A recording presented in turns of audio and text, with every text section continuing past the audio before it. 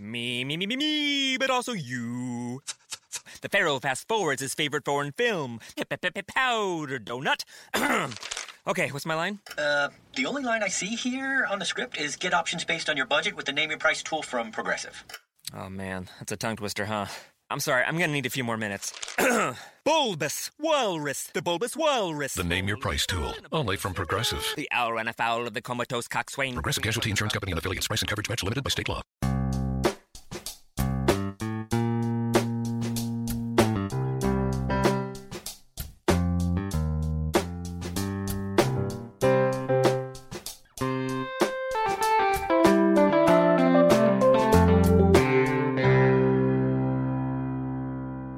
Welcome to Accelerate Your Business Growth with your host, Diane Helbig. Diane is a leading small business development and leadership coach, author, and speaker who is passionate about sharing valuable ideas, tips, and techniques with business professionals worldwide. Diane brings you the world's experts and gurus in all things business. Whether it's sales, structure, social media, planning, or plateauing, guests bring their expertise and energy to each episode. When growing your business is your focus, Accelerate Your Business Growth is the show to listen to. Got a topic or guest suggestion? Let Diane know. The goal is to make sure you have the information you need to move your business forward. Thanks for joining us. Settle in and enjoy. Hi, everybody. Thank you so much for joining me. Today's podcast is sponsored by Audible.com. Audible.com is a leading provider of digital audio entertainment and information. Listen to audiobooks whenever and wherever you want. Get a free book when you sign up for a 30-day free trial at audibletrial.com/businessgrowth. I have been doing this podcast for a number of years, and besides being personally thrilled to be able to talk to all of the people I've been able to have conversations with, I am really honored that this podcast is continuing to gain recognition as a great resource for all of you. Small business owners, sales professionals, business leaders, folks are finding this podcast because of those guests, because of these folks who have expertise in certain areas of business, and they join me for a conversation where they share that expertise with all of you. Today is no different. My guest today is Lena Renee. Lena is Vice President of Consulting for Franklin Covey, world leader in consulting and training individuals and organizations to achieve results that require lasting changes in human behavior. She oversees hiring, development, and management of Franklin Covey's world-class consultant team and spent 6 years as a Franklin Covey senior consultant focused on individual effectiveness and leadership development. She is a loyalty expert, one of my favorite topics, and the co-author of the book, Leading Loyalty, Cracking the Code to Customer Devotion. Thanks so much for joining me today, Lena. Thank you, Diane. It's such a pleasure to be here. I am so excited to have you here. We are going to be talking about this concept of loyalty, which in today's business environment is so different from what loyalty was, say, 20, 30 years ago, that I think it is hugely important that we are going to be, exploring it today. You bet. You bet. In fact, I think 20, 30 years ago, everyone was talking about customer satisfaction. Let's just keep them satisfied, right? And that conversation certainly has shifted to realizing that satisfied customers are not the same thing as loyal customers. Yeah, exactly. That is exactly right. So will you explain the difference between true loyalty and loyalty of convenience or habit? Yes, you bet. And in fact, one of the really fun parts about research and writing this book was the opportunity that we had to talk with so many people, so many leaders, entrepreneurs about their own experiences in how they're building loyalty. And there is a really important distinction between the two things you just said, the true loyalty and the loyalty of convenience or habit. And the difference anchors into how people feel when they interact with your organization or with you or with your frontline or your team. It's about emotion. In fact, when we ask people to share one of their best customer service experiences, and we've done this hundreds of times, of course, they'll pause and they'll think about it, and then their faces will just light up as they launch into this passionate diatribe about the time that they felt cared for or valued by an organization. So if we asked your listeners to do the same thing, and they would have the same reaction, right? Think of a great customer service experience you had and how you felt. So it really is about feeling. True loyalty is emotion driven, and loyalty of convenience or habit is not. And that's a pretty important distinction for any organization to make. And it feels to me like this loyalty of convenience or habit is sort of, well, we know we need to be loyal, so yeah. Right. Set up a system, right? No one believes in, but let's just do it. That's that way we right. Can Yeah, that's exactly right. And that's where you see all of these kind of scripts, when you call a customer service center and the script that they launch, thank you for being a loyal customer. I don't want to say manipulative because that implies ill intent, and there might not be ill intent, but they certainly aren't authentic. And I think some of it is this place, when you just said that, it made me think of an organization that a company, a major company, who shall remain nameless, who I used to deal with, and their customer, the way you got to their customer loyalty department was you complained about something, and then they would patch you over there, and those people would say, well, you've been such a great customer for 16 years that here's what we can do for you. And I would just be left like scratching my head thinking, okay, what? You should be reaching out to me and saying, thank you for being such a loyal customer for 16 years. Here's what we want to do for you. It's backwards. Yeah, and you think about how it made you feel when you got patched over. We're like, really? Like, loyalty is built on feeling, right? And we like to think that we're rational human beings and that purchasing decisions are rational, but behavioral economics shows that's just not true, right? We purchase on emotion, and we engage with others on emotion. And that's what I think organizations are missing when they try and create these artificial loyalty programs. Yeah, you have to really own it. So what is the role that empathy plays in building loyalty? So I love that you asked this, because as we were developing this content and all the research, we identified that there are really 3 principles that drive loyalty. There are a lot of behaviors, and we identify behaviors in the book as well, but there are 3 principles that drive loyalty.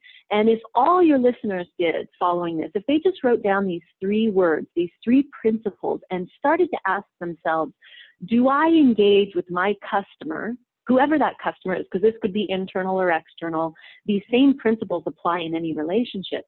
But if they just wrote down these 3 words and then ask themselves if they engage along those principles, I think it would have dramatically different results for them. And the first principle is empathy, as you just mentioned. And we define empathy in a pretty standard way. We say that it's the ability to identify with and understand another person's situation or feelings. Right? So you're just it's that whole walk a mile in their shoes, see it from their perspective. But what we know is that one of the deepest human needs is to feel understood, to feel heard, to feel validated. And all of those things come through empathy. And, just back to what you said a moment ago, empathy is not something that can be faked. By definition, if you're trying to fake a connection, it's not empathy. So empathy is me seeing you as a human. Our customers, again, internal or external, they're not robots. I mean, we are humans. So if I take the time to connect with my customers through empathy, that is where the feeling that drives true loyalty begins. Okay, that makes sense to me. What are the other 2? So the first one's empathy. The second principle is responsibility. And when we define responsibility, we're just saying, you're doing what needs to be done. You're taking ownership of what should be done for your customer. And so once I can empathize and we are connected, and I might just add, you can connect with another person at a glance, right? Human connection doesn't mean I have to sit down and actually understand your entire life story or actually walk that mile in your shoes. We can connect in a moment. But then once we're connected, do I take ownership of seeing your needs through, right? This isn't passing you off to another department. Like this is, I own what you need from us or from the organization. And by doing that, I allow your stress levels to drop. If I can communicate to you, I'm going to take care of you. I'm taking ownership of this. And the opposite of responsibility is indifference, right? Yeah. So you can feel the difference even in those two words, right? Responsibility versus indifference. So that's the second principle. Do we take responsibility for our customers' needs and outcomes? And then the third one is generosity. So it's empathy, responsibility, and generosity. And when we talk about generosity, we're saying that is giving from the heart, right? This is giving more than is necessary or expected from our customers. And again, this is about the human connection and about feeling. And you can't manipulate that. You can't fake it. So when I give from the heart, sometimes we'll have organizations flinch at this one and they'll say, well, geez, how much is this going to cost our margin? And look, we understand no margin, no mission. So we understand that margin is important, and it doesn't take money to be generous. Yeah. I mean, time is generous. Eye contact can be generous, right? I mean, this is just really giving more than might be expected in the moment. So I'm so glad that you said this thing about, how much is this going to cost me? Because when you started talking about generosity, it reminded me of when Duluth Trading opened one of those massive stores that they're opening all over the place. They opened one near me, and I wanted to go get my husband something there for Christmas, and the place was packed, and they had registered like the square in the middle of the store with all these registers, and they were all being manned by somebody, and there was still a line, and this woman was walking up and down the line saying, can I get you a glass of water, or a bottle of water? Can I get you a bottle of water? And I just thought, wow, really? And I noticed someone had a cup of coffee in their hand, and I said, I'd love a cup of coffee. She goes, okay. She goes back. What a perfect example. Exactly. That doesn't cost them anything. They've got the water there. They've got the coffee. Coffee doesn't cost anything. But, oh, my gosh. What a difference. Such a great experience that they knew that waiting in line was sort of a pain, and they were trying to make it as enjoyable as they could. And just to what you're saying, I think that sometimes when we look at the financials and we're worried about margin, it's that, we're saving pennies and we're missing the opportunity to make much more, because loyalty, we talk about loyalty as feeling and about human connection, and it's the right way to do business. But there is no doubt that loyalty is profitable, period. Right? Deeply profitable, not a little profitable, deeply profitable. In fact, organizations that are known as loyalty leaders on average go twice as fast as those that are not. Because loyal customers, they're magic in some ways, right? They not only come back over and over again, they're shown to spend more per transaction. They are shown to be your greatest marketing and sales force, right? Because we want to talk about all these great experiences. And then they also do something that I believe is invaluable, and loyal customers will provide you with feedback. When you mess up, a dissatisfied or a passively satisfied customer will just walk down the street. Right. They're out your door. But a loyal customer will say to you, hey, I wasn't treated, and feedback is golden, right? So they'll give you feedback and they'll forgive you. Right, exactly. Well, and so is part of this loyalty really listening to is this one of the places where empathy comes in, where you really listen to the feedback and acknowledge it and do something about it? Yes. In fact, I love the way you phrase that, because it actually hits on two of our different principles. One is listening. Under empathy, we say there are two ways that you can behave with empathy. One is to make a connection, whether that's eye contact, whether that's your voice, even digitally you can make a connection. The second one is to listen. So under empathy, we make a connection and we listen. And you listen to understand them, right? So you pause and hold off on the defensiveness, hold off on why you need to show them that they're wrong and it wasn't really a mistake or whatever's coming to mind. You just understand them. And then the second principle that you touched on is responsibility, because under responsibility, we follow up. So if something was done wrong, we immediately engage in the appropriate service recovery to ensure that that customer feels good at the end of the day. So you just helped me realize the problem that I am having with an organization that I've been dealing with, because I was really articulate about what my concerns were and got, it was crickets as far as the response. Yeah. And then met with them and, okay, I'll follow up with you. Didn't. And it just telegraphed to me that I don't matter, that they don't care, that this is just really, and it was a big issue. And even if it wasn't for them, it was for me. Yes. Right? Of course. I totally missed that and what they could have done about it. And unfortunately, now how I feel about them. Yeah, and there's lots of research that shows that once you appropriately handle a complaint, like if you can do active service recovery in a way that makes your customer feel valued, you actually can create more loyalty than if nothing had happened, right? So when there's an upset customer, it's such an unfortunate missed opportunity when organizations don't realize, in this moment, we can create a real partner in our customer. Like we can create intense loyalty with them, but boy, if you miss it, you really miss it. Right.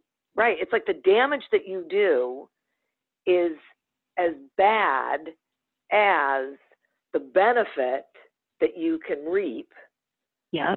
Right on the other side. Now, it's not worse. So let's say they can't solve the problem, that it really is something that they legally or whatever, they just are not able to do something about. Does it matter more how they handle it, or they still need to give it the same amount of energy, or what do you think? Yeah, because to your point, you're not going to keep 100% of your customers satisfied every moment of every day, right? That obviously, and yet, even if you cannot solve their problem, right? If your intent is there, look, we want this to be a win-win, we want everyone to come out feeling good, and yet there is some block, a budgetary block, a legal block to your point, and we will not be able to meet this customer needs. You might lose a customer. You will. You're going to lose a customer here and there. But there is a big difference between escalating it until that customer feels, angry and dismissed and shamed or whatever comes with that, and then storming out. And then a customer, and you will hear these stories. As we've talked with people, you hear these stories where it wasn't a pleasant experience as such, but there's a respect. They weren't able to solve the problem, but they really did everything they could. Or every time I engaged with them, it was pleasant, even though the outcome wasn't what I wanted. And so you can escalate or you can de-escalate in those situations, knowing that you may not always be able to meet their need. I'll tell you that what I believe the most important skill in those circumstances is around empathy, and it is that listening skill we talked about. Yeah. The fact that the organization you referenced didn't even respond, there's no worse way to feel unheard. You literally do not feel heard. But if I may not be able to meet your need, but if I can just empathize and listen to you, that goes a really long way. It really does. And to your point, you can't fake empathy. You can check all the boxes, but if it's not authentic, it doesn't work. Yeah, and you know, it's so funny because I'm a pretty easily satisfied customer. What you just said reminded me. So at our airport here, their short-term parking was full, and I just called to tell them, you know, just a bit of feedback. Hey, you know, when you're running late for a flight, this is really stressful. And it was so interesting because when I called, I got the customer service, and I just wanted to give the feedback. And all I needed her to say back was, yeah, I understand. It's really stressful. Like, if that is all she would have said, I would have said, thank you. Just make a note of it. We would have hung up. But instead she said, I mean, she was just immediately defensive. And bless her heart, she probably had gotten 100 other calls like this. It was not the highlight of her day either. But instead she said, well, we can't anticipate the flow. You know, there was and all of a sudden, where I had just been annoyed before, all of a sudden I was mad. You know, and yeah, so it is worse. Yes, it's people want to be heard. Yeah. So I do think even if you can't, I mean, the woman couldn't have solved it for me, right? But it's a simple example of where, you know, just listen and validate that someone feels upset. That's really stressful. I understand that must be stressful. I mean, any of those types of responses allows the person talking to kind of just relax a little. Right. It takes my stress level down. Right. Yeah. Exactly. Instead of increasing it. Right. Yes. And you can see that in that small thing. It's not every touch point that we have, every interaction that we have with a customer is an opportunity to build loyalty. Yeah. That's or destroy important. It. Right. Yeah. Yeah. People really need to hear that because it's so easy to not think about it and not realize either that you missed out on an opportunity or you made something that was easily dealt with. I won't even say solved, but dealt with worse instead of better. Yes, that's right. And what I might just, as you're saying that, what also pops into my mind that I think all of your listeners should maybe consider is that we keep using the word customer. But really, that could be any stakeholder that you have. I mean, I've worked with leaders of finance divisions within an organization. And these same principles of empathy, responsibility, and generosity are what are allowing their teams in finance to be seen as the most effective team in the organization because their, quote, customers are those around them looking for data or for reports or information. Right. So I think we have to be careful when we define customer. This doesn't necessarily just mean the person giving you money. Your customer could be your leadership team. Your customer could be your boss. If you're a leader of people, your customers are your team members as well. Yeah. And these same principles apply. Yeah. Yes, absolutely. I think that is a huge point because sometimes there's a lot of organizations where the customer is an internal customer. They're not ever dealing with anyone outside, but they still need to embrace these principles. Yeah. Wow. That's right. And it even applies outside of your professional lives as well. I mean, that was one of the things that really stuck with me through this research is in your friendships. Are you exhibiting empathy? Are you generous? I mean, loyalty, it's like 2 steps beyond trust. It's not just that we trust each other, right? It's that I'm intensely loyal. I mean, there's a whole, again, it's back to that human emotion feeling part of it. And these same things apply whether we're talking about friendships or your sweetheart. I mean, this is human connection. Boy, no kidding. That's so interesting. And it makes perfect sense when you say it. I just, you get used to putting things in certain buckets. Yes, so, yes. So something to think about anyways. Boy, no kidding. Okay, now I have a question about the shrug. Yeah. Yeah, I'm excited about it. Yeah. Talk about the shrug. Right, of indifference. So please expand on what the situation is with the shrug and what we're doing to ourselves with it. You bet. So when we talk about responsibility and indifference, we reference this kind of metaphorical or symbolic shrug that we see organizations doing. And the shrug is, I mean, if I were standing in front of you or looking at me and you asked, can I help you? And I shrugged at you, right? It's this me conveying all kinds of things in that moment. Like, well, I don't care, or nothing I can do for you, or it is a solid symbol of indifference. Yeah. And the example you gave just a few moments ago of you having submitted all of this effort and articulating your need and getting no response, that was a giant shrug. Giant. And yes, and we communicate indifference in ways we don't intend to even. I mean, I know that, so for example, we're all moving 1 million miles a minute. Yeah. We all have inboxes full to the hilt. And yet we have to acknowledge that if you do not respond to your email in a timely way, you are shrugging at the people who are sending them to you. And it's painful to think about in a way, because I mean, just like you and all of your listeners, you know, the 200 emails sitting in my inbox haunt me in some ways. It's tough to get through them all. And yet we have to acknowledge that is a shrug. And when people sit on the phone waiting for our customer service representatives to pick up, that's a shrug. Yeah. And it's a dangerous place to be if you're trying to build loyalty.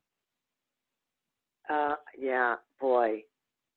This so resonates with me. I've been in 2 meetings in the past 2 days where the subject was when people go radio silent and they don't return your email or your phone call or anything, even if the answer is no. Yeah.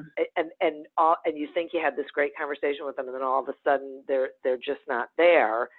And we weren't talking about it from a loyalty standpoint, but I get it. It's relevant. It is. It's they are indifferent to how they're responding to you and what your expectation is. Yeah, it's rude. You know, I met it. It's rude, and it really does convey this like value, and it may not be the intent. I mean, when I take longer than I want to reply to an email, of course that's not my intent. Right. But we have to acknowledge that that's what's happening. I met an HR executive just yesterday who was saying one of the things he and his team are committed to is ensuring that for every applicant into their organization, it's not a black hole. And he said, this is not a small thing. There is effort behind this, but we know that there's a vulnerability every time someone's applying to your organization. And even if the answer is a straight out no, that is a better response than no response. Yeah, no kidding. Yeah. Wow. And you think about an organization and someone in HR, you know, of course you're not hiring every person that applies, especially if you're a great place to work. But every person who's applying is also a potential customer. And if you're looking to build your brand as an organization and being a great place to work, every person, every touch point, back to that idea, every interaction and touch point is an opportunity to reinforce that you're a great organization to engage with. Yeah, that is such an important thing that people don't think about, that these are potential customers. Yeah, that's interesting. Yeah. Wow. I know we miss a lot of this. We don't necessarily connect the dots on these things. Right. And you know what I love about the book and all of the research and this whole process has been, you know, nothing that I'm saying right now is going to, you know, it's not rocket science. No one's going to be like, oh my gosh, I should take responsibility for my, I mean, this is pretty straightforward stuff. And that's actually what I love about it, right? Because all we're saying is, you know, we don't always think through, or just to your words, connect the dots. And this framework of the empathy, responsibility, and generosity is meant to help you connect some of those dots. It's not meant to make you think about human beings being human beings. I mean, this is all intuitive, and we don't do it. Right. So it's a way to get a framework for creating culture, whether you're a very small organization or a giant organization. Just getting people's minds connecting the dots on how we build loyalty and how we treat our customers. Definitely. Yeah, it's one of those, you know, common sense isn't so common. So, right? Yeah. These are things that we should know, and we probably do on some level, but we aren't really looking at, are we applying these things? So that's right. You know, what's so great about this book and the research is, boy, it really, you know, boils it down to really basic concepts that like for me, I look at it and I think, okay, I get that. That I totally get. And I can connect that and I can understand why that matters to the subject of loyalty. And I think that's what's really valuable for small business owners or, department leaders, whoever it is that is trying to make sure that they're leading in a good way. Right, because in our mind, the easier it is to get, the easier it is to do something about it, right? I mean, if it's easy to get, okay, we got it. Now let's do something. And that's ultimately what we're hoping at Franklin Covey as an organization, but also in this book, that people can actually take this and engage in tangible, specific behavior. Exactly. Right. It doesn't feel so overwhelming. It feels like something. That's right. Yeah. I'm going to take a quick sponsor break, and then I have some more questions for you. Yeah. Accelerate Your Business Growth podcast is happy to be sponsored by Audible.com. Audible.com is a leading provider of spoken digital audio entertainment and information. They have over 150,000 titles to choose from, and you can listen to them on any device, including whatever you're hearing us on right now. And if you sign up at our link, which is audibletrial.com/businessgrowth, you get one free audiobook and a 1-month trial of the service. Some examples of books you can listen to on audible.com are The Power of Positive Coaching by Lee Kalan and Leading Loyalty by our guest, Lena Renee. So visit audibletrial.com/businessgrowth, explore the books that are of interest to you, and receive one free audiobook when you sign up for the trial. Today we are in fact speaking with Lena Renee about the critical difference between habit and loyalty. So before the break, we were talking about the shrug being like the international symbol for indifference. Can you offer some examples or some common ways that, business owners, department leaders, whoever, are shrugging on the job and probably not even realizing that they're doing it? Yeah, you bet.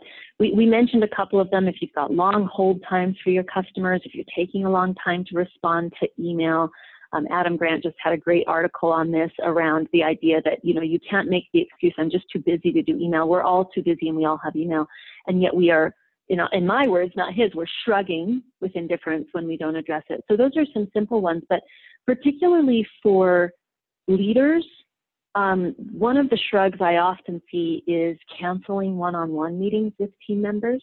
Oh. And I mean, I'm telling you, we know how busy everyone is.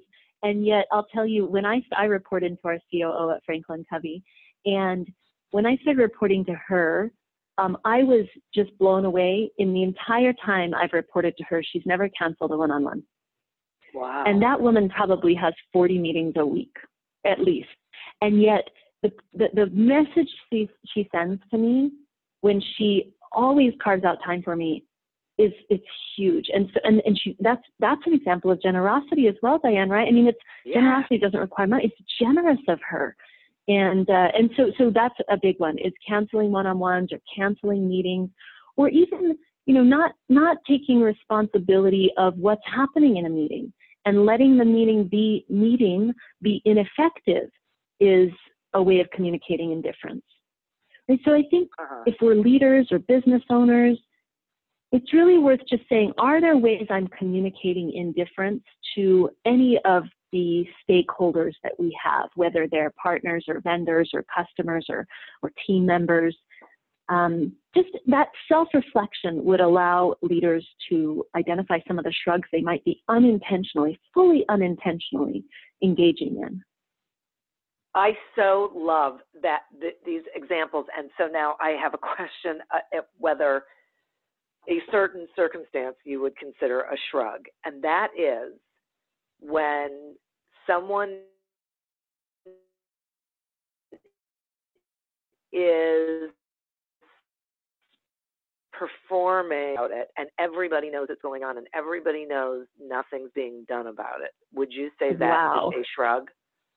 I absolutely would, and I love the example because we know that leaders create culture, And culture is not only what you allow, but it is what you do not allow. And it's the boundaries you create. And by refusing to create boundaries, and this is tough, of course it's tough, but by refusing to create those boundaries of what we allow and what we don't allow, you communicate not only to that individual, but to your point, every person on that team is observing this.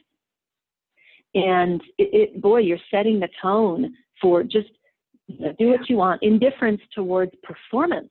And you know what else? Indifference to those who are giving it their all. Yes. Right? I mean, you're dismissing what they're doing as well. And wow, what a great example, and really great example of indifference. It's unfortunately one of my favorites because I do a lot with leadership with people, and part of what usually comes up is that person who is, I can't even think of the word that I'm looking for, but they really are almost instigators because they're not doing whatever. And I just look at the leader and say, okay, hang on a second. What system do you have in place to do something about that? Like, that's on you, not on them. It is poking the boundaries, and you're letting the boundaries be jello. That's right. Yeah. And it really is bad for exactly. That's what I always say. Adults are just bigger children, right? That's right. You're supposed to do this for kids. You got to do it for grown-ups. That's right. Oh, yeah. I never would have thought of it as indifference and a shrug, but I love this because, boy. Me too. Yeah. So thank you, because I hadn't framed it that way. But again, and it's tragic when it happens because, you know, we shy away from some of those tough conversations, and yet in that moment we're creating culture, and we're communicating what is acceptable and what we care about, and what our priorities are, and what our values are. And if we allow an underperformer to continually underperform, we do no favors to anyone, ourselves, the underperformer, and particularly not to all of the performers that are on our team as well. Right. And I think we really have to own that we are being indifferent to them and their needs and their best interests when we do this, because we get so focused. We think, oh, no one cares or no one realizes it. And that could be tremendously detrimental to a company because the good people are going to leave and you're going to be stuck with all the bad ones. Yeah. That's exactly what happens. And in fact, when we look at how we define responsibility, the way we define it is it's taking ownership of what should be done. Yeah. And boy, we know what should be done in those circumstances. Exactly. Not always the easiest thing. I know. But when there's leadership's a not easy. You got to do it. Right. You're the grown-up. I want to switch a little bit over to social media because there's so much that is talked about social media, but also about following and loyalty and ambassadors and that kind of thing. So how would you say a company can use their following to build loyalty, real loyalty?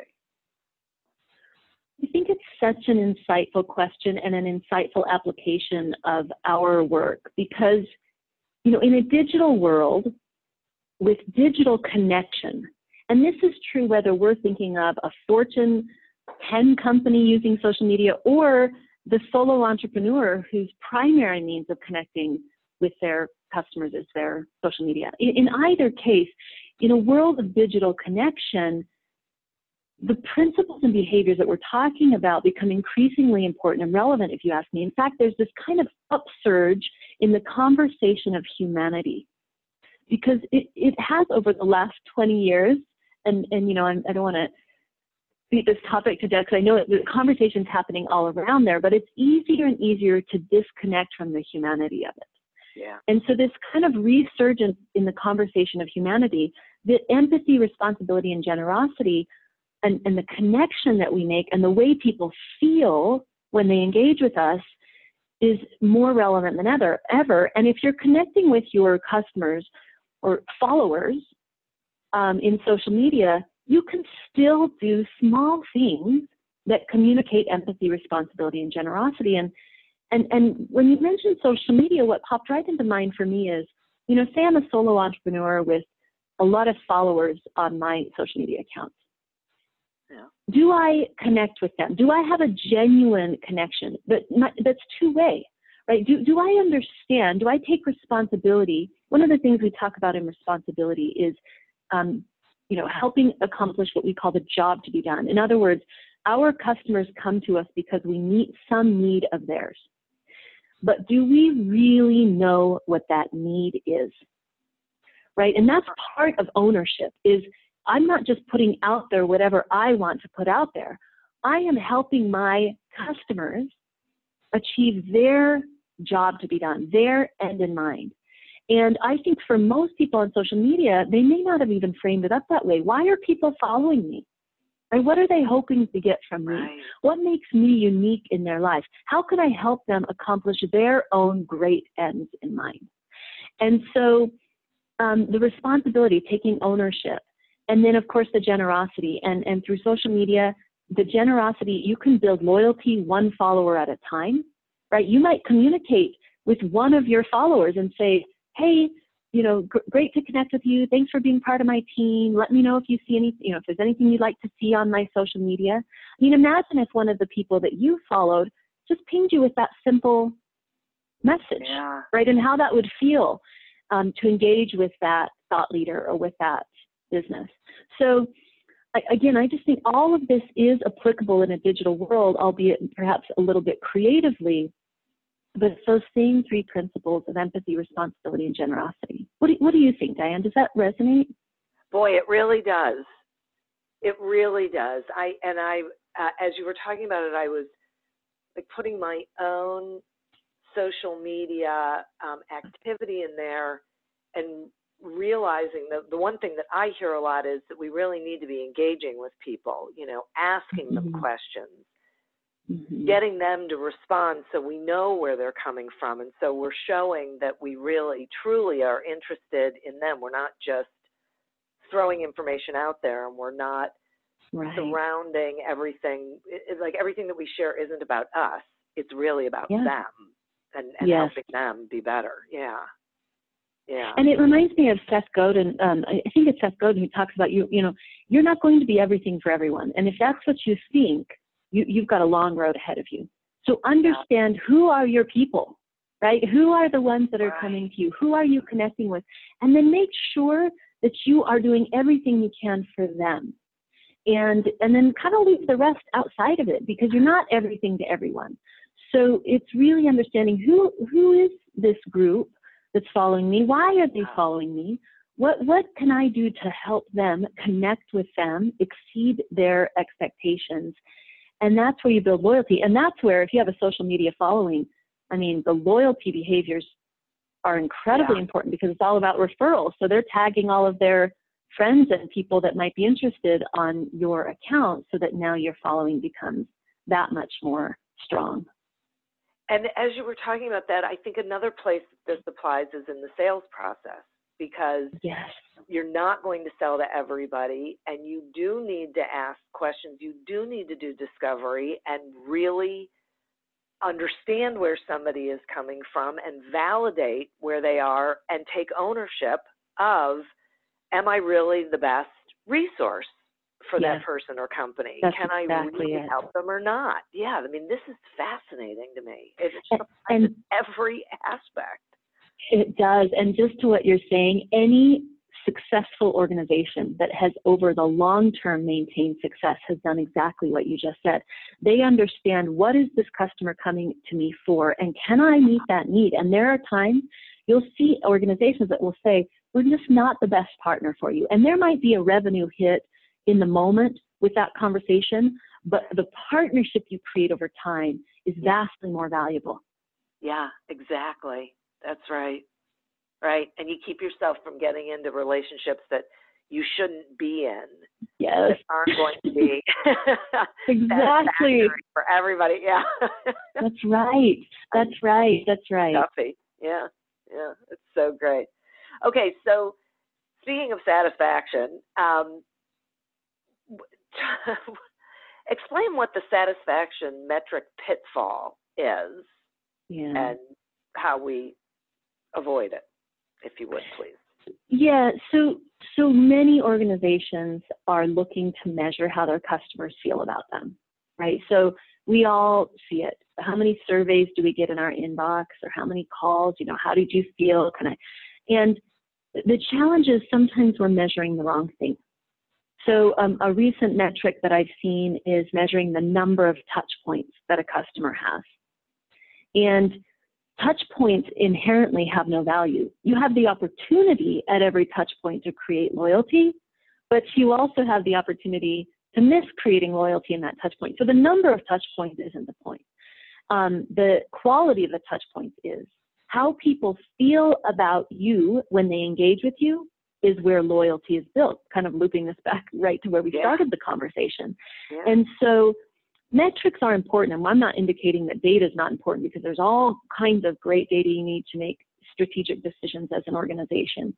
But ensuring that we're measuring the right thing. And, Fred Reichheld, when he kind of launched this entire field of customer loyalty about a decade ago with his book, The Ultimate Question, the one metric of loyalty is that question, how likely are you to recommend this product or service to a friend or a colleague?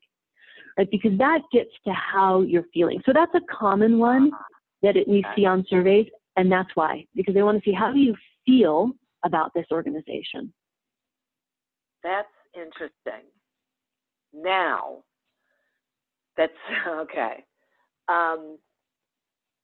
Would you say, I've got another shrug to ask you about, because when you said that, it reminded me of a 2-question survey. So it was 2 questions. So yay, it's short.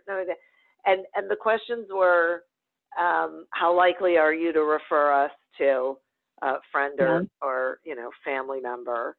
I can't even remember what the other one was, but when you shouldn't ask that question, in my opinion, unless if you get something below, say, 5 on a scale of 1 to 10, there's a follow-up question. Yes.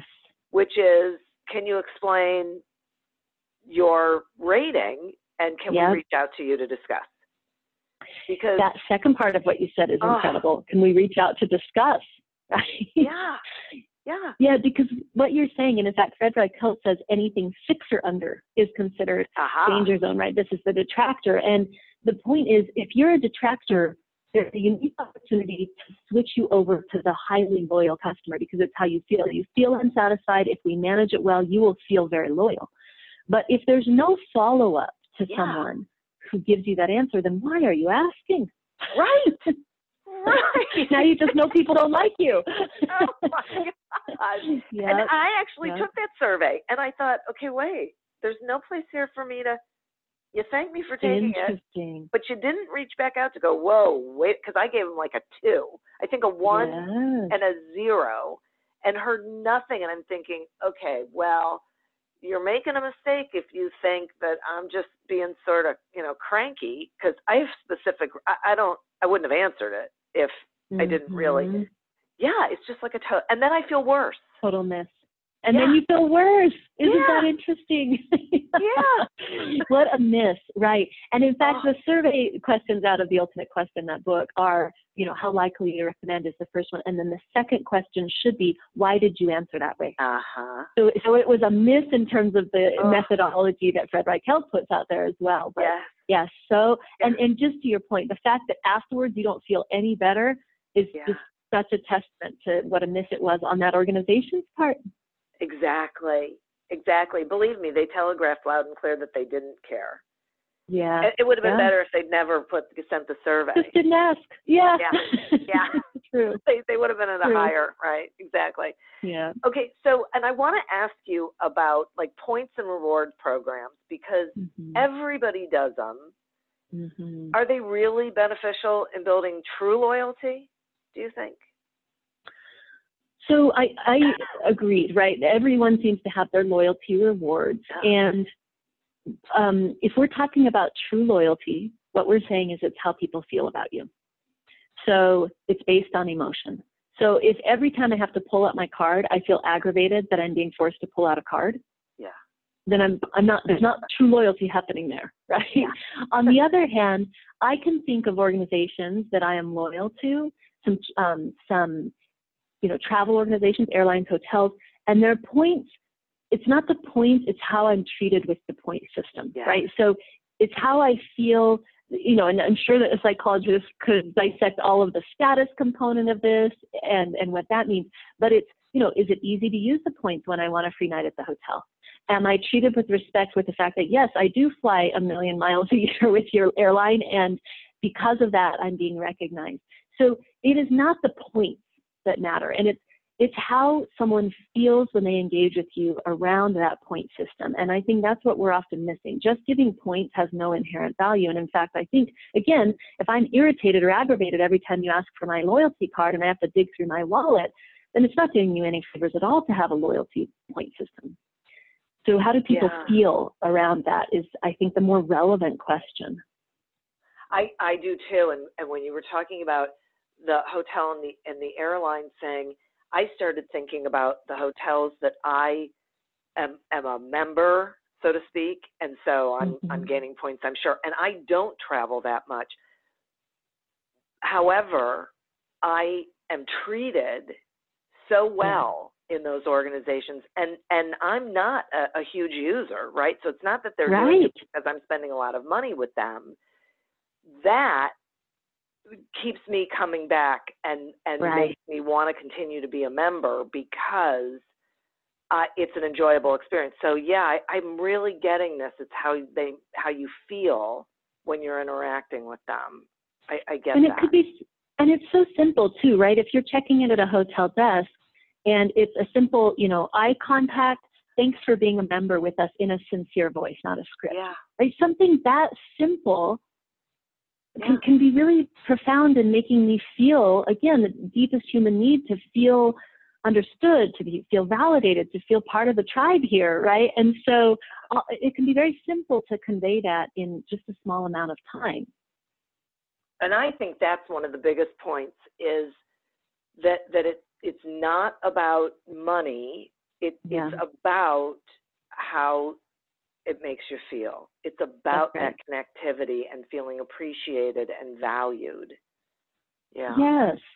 Yes. And I would say, for your listeners, if there was what kind of one big takeaway or one big action item out of this conversation that I would encourage, it would be to block aside an hour this week in your busy week and just think through those 3 principles: empathy, responsibility, generosity. And just begin to think, brainstorm. How are we doing in these areas, and what might we be doing differently? And again, this could be through the lens of I'm a leader, and how do I show empathy to my team members? Or I oversee our finance division, and how do I show empathy to our executive team? Right? So, but sit down and evaluate it. And then I guess the second part B of this homework assignment is that you open the dialogue to those around you. Now, you might be a solo entrepreneur and there's no one you need to dialogue with, but you might go out to your followers or to your customers. But if you lead a team of people, what we encourage, and in fact, we have this structure in the book as well, is that you lead a series of huddles with your team. You create a weekly cadence of a 15-minute conversation about what are we doing to create loyalty in our customers. And you engage them in that process as well. And the book leads you through those huddles, although again, it could just be as simple as opening the dialogue every week.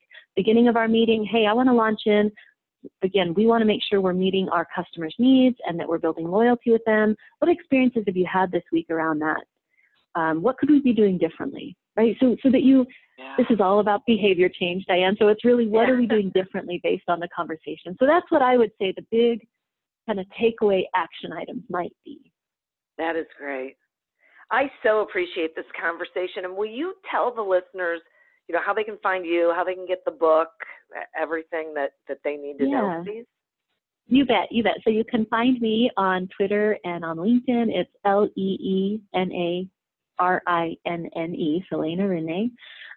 And the book is available next month on Amazon and all your retailers. And I just look forward to connecting. Anyone who wants to pick up the conversation, I'll look forward to hearing from them.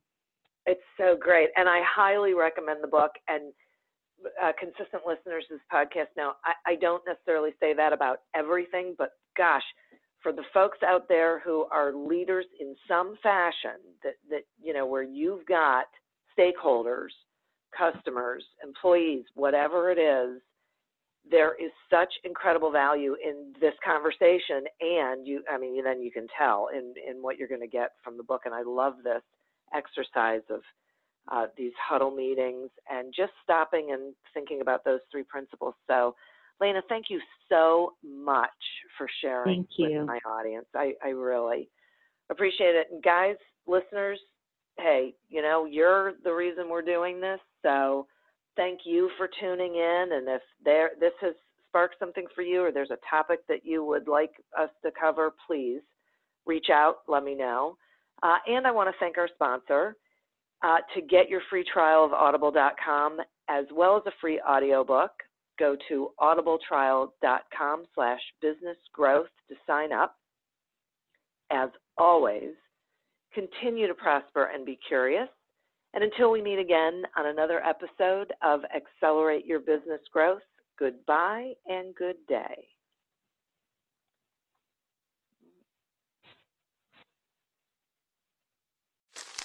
Me, but also you. The Pharaoh fast forwards his favorite foreign film, Powder Donut. Okay, what's my line? The only line I see here on the script is get options based on your budget with the Name Your Price tool from Progressive. Oh man, that's a tongue twister, huh? I'm sorry, I'm gonna need a few more minutes. Bulbous Walrus, the Bulbous Walrus. The Name Your Price tool, only from Progressive. The owl ran afoul of the comatose coxswain. Progressive Casualty Insurance Company and affiliates. Price and coverage match limited by state law. Me, but also you. The Pharaoh fast forwards his favorite foreign film, Powder Donut. Okay, what's my line? The only line I see here on the script is get options based on your budget with the Name Your Price tool from Progressive. Oh man, that's a tongue twister, huh? I'm sorry, I'm gonna need a few more minutes. Bulbous Walrus, the Bulbous Walrus. The Name Your Price tool, only from Progressive. The owl ran afoul of the comatose coxswain. Progressive Casualty Insurance Company and affiliates. Price and coverage match limited by state law. The Jim Stroud Podcast explores the discoveries and trends forming the future of our lives. Brain-to-brain communication, robot bosses, microchip implants for workers, and artificial intelligence replacing human workers are all happening now. If you want to know what's happening next, subscribe now to the Jim Stroud Podcast.